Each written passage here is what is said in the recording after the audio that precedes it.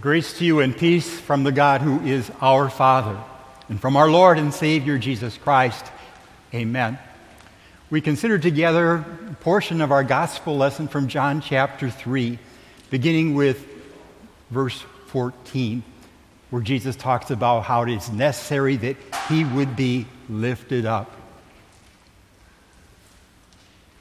There are certain Bible passages that set before us comfort that is really solid and firm.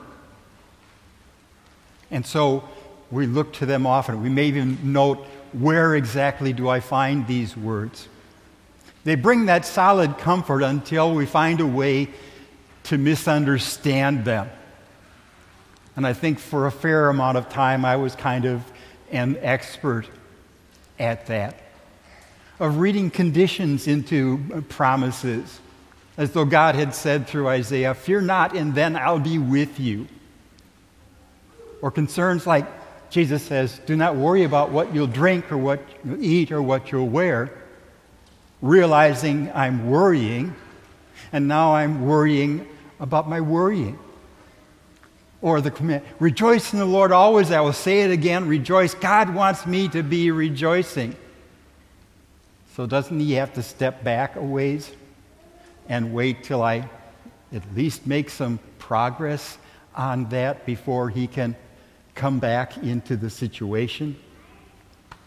Yeah, when I was in early grade school, I would say I was a pretty bad theologian at times, even with something as solid in comfort as John 3:16.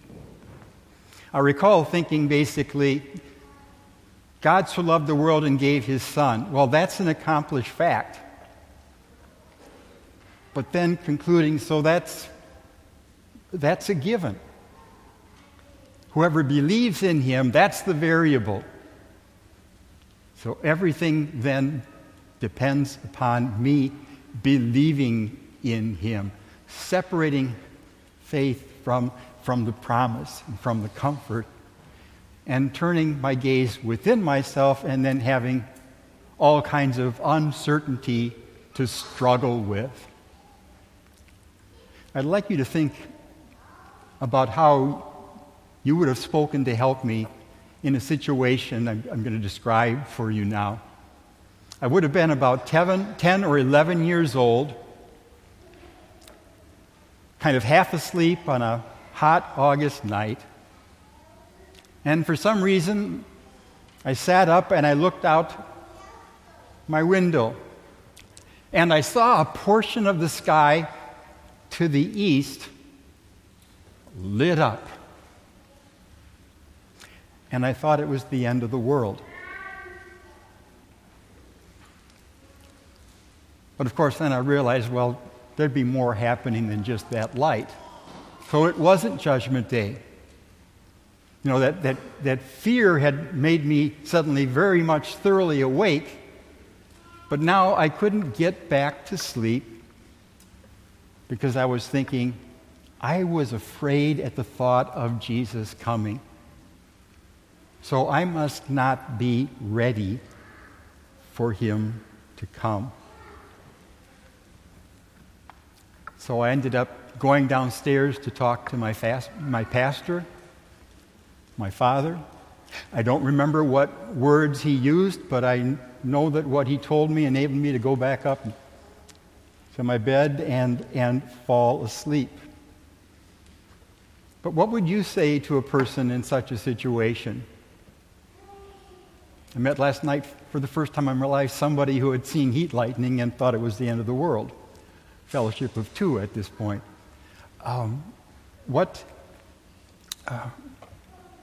What do we do with many situations?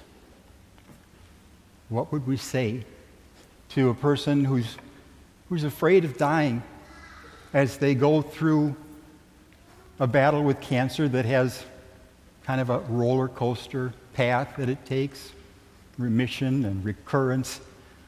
What do we say to that person whose fear is, there's something wrong with my prayers? Because they're praying fervently for their spouse in that situation, and their prayers aren't working, and so they're worried about their faith not being strong enough. I think many people, many Lutherans, people I know, would have responded to that fear of saying, I'm not sure my faith is strong enough, would say, well, just believe in Jesus. But isn't that just the problem? How can I say that I am believing in Jesus when I'm afraid of him coming? For many people, believing Jesus is really like one New Testament commandment to replace the 10 Old Testament commandments, in that sense that God is offering a bargain, a discounted bargain.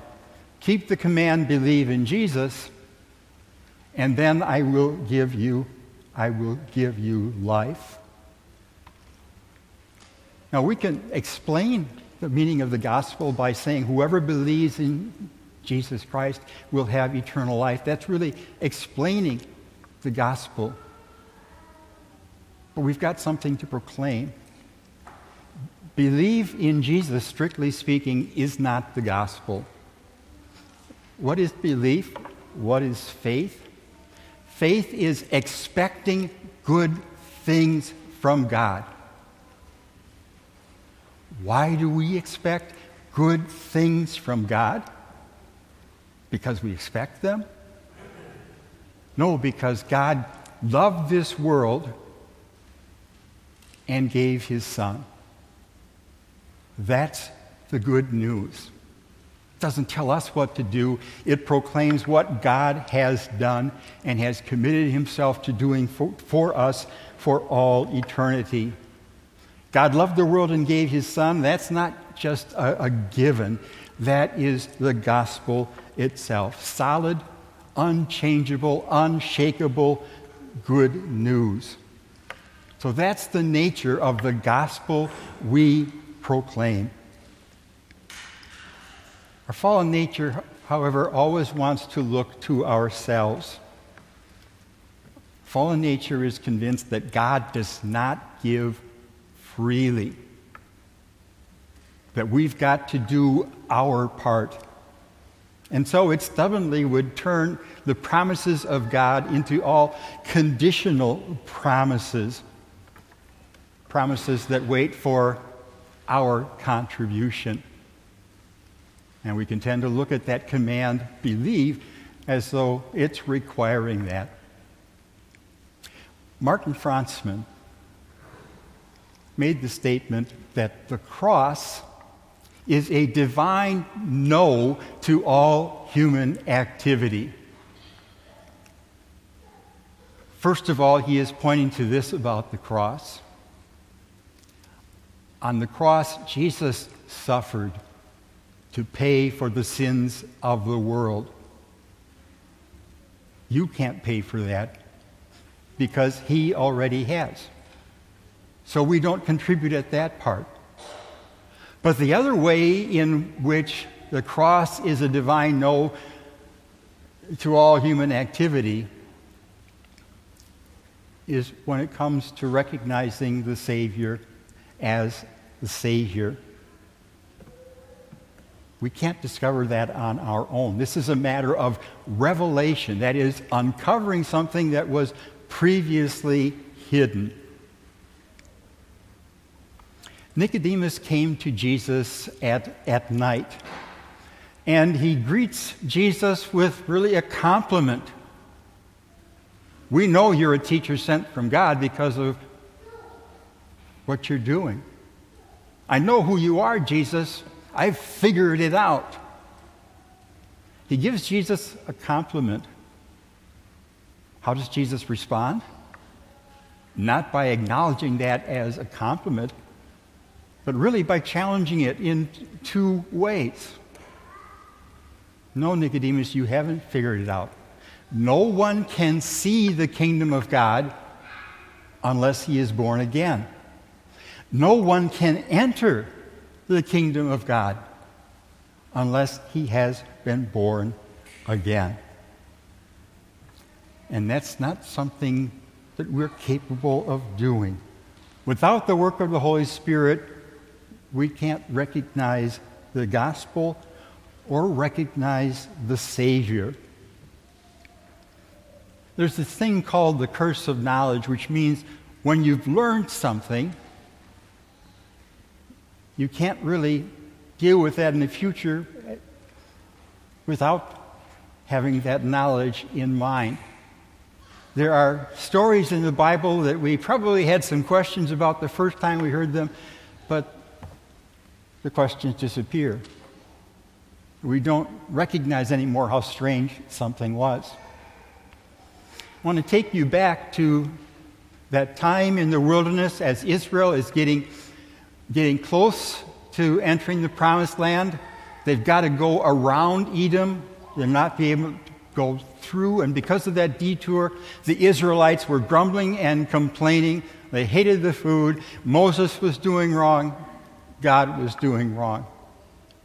And so the Lord sent poisonous snakes into the camp, and they were striking people, and people were dying.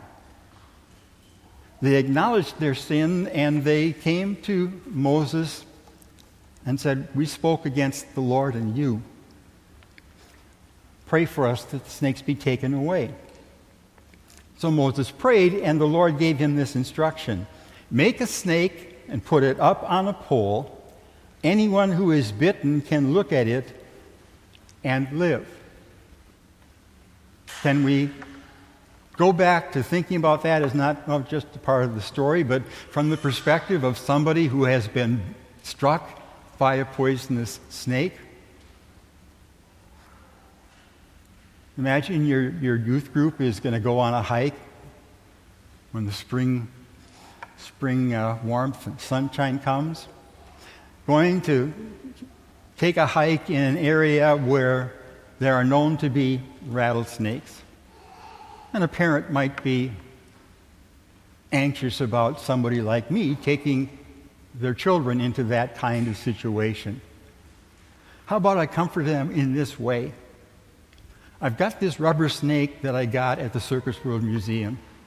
If anybody gets bit, I'll just pull that out of my backpack, I'll hold it up, and everything will be fine.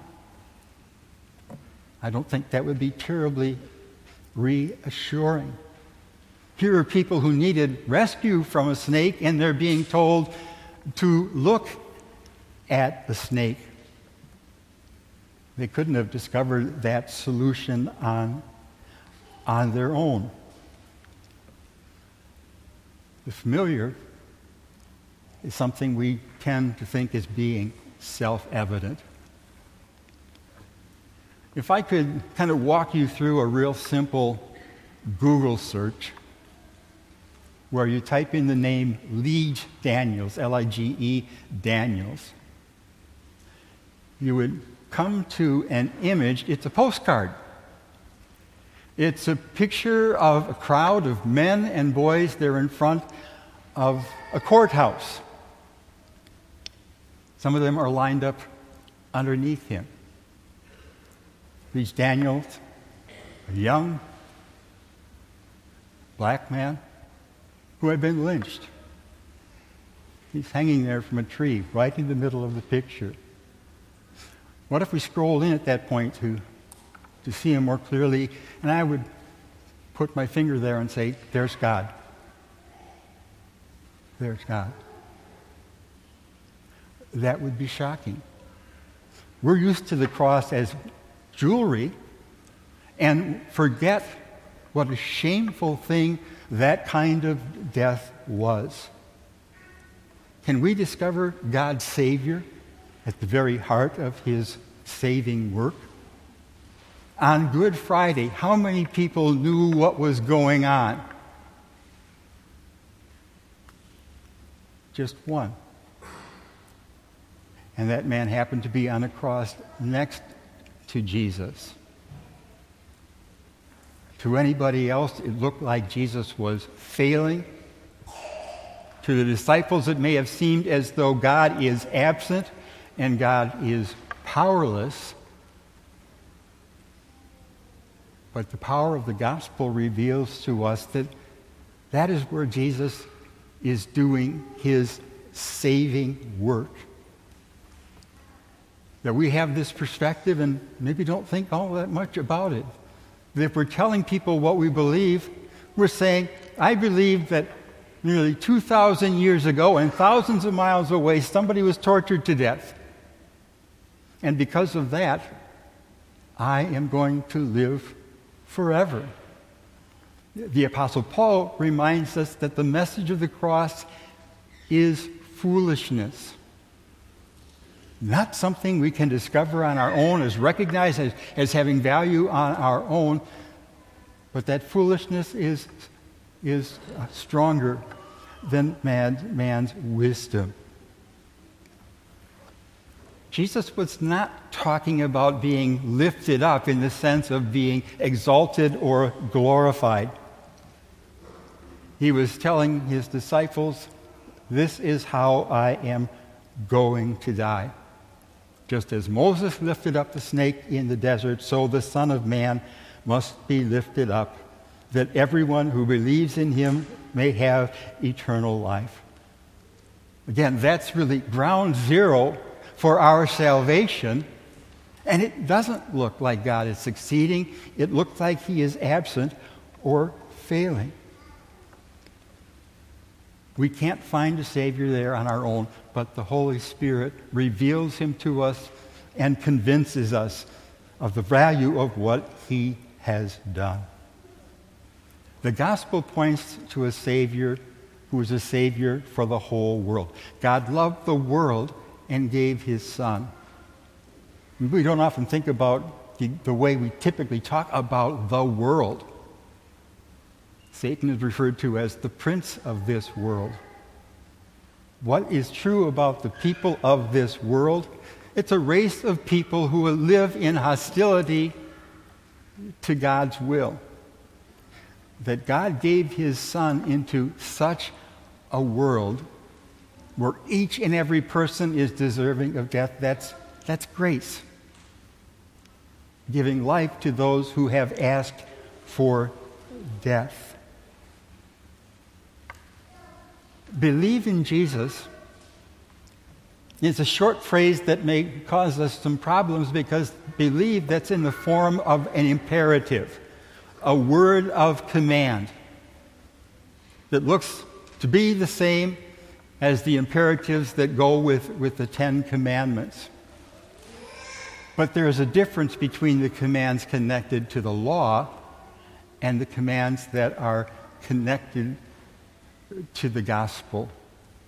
Law commands put the focus on us, what's going on in our life, what's going on in our heart. But those commands that are connected to the gospel point to our God and what he has done. When he says, fear not, he gives the reasons. For I am with you.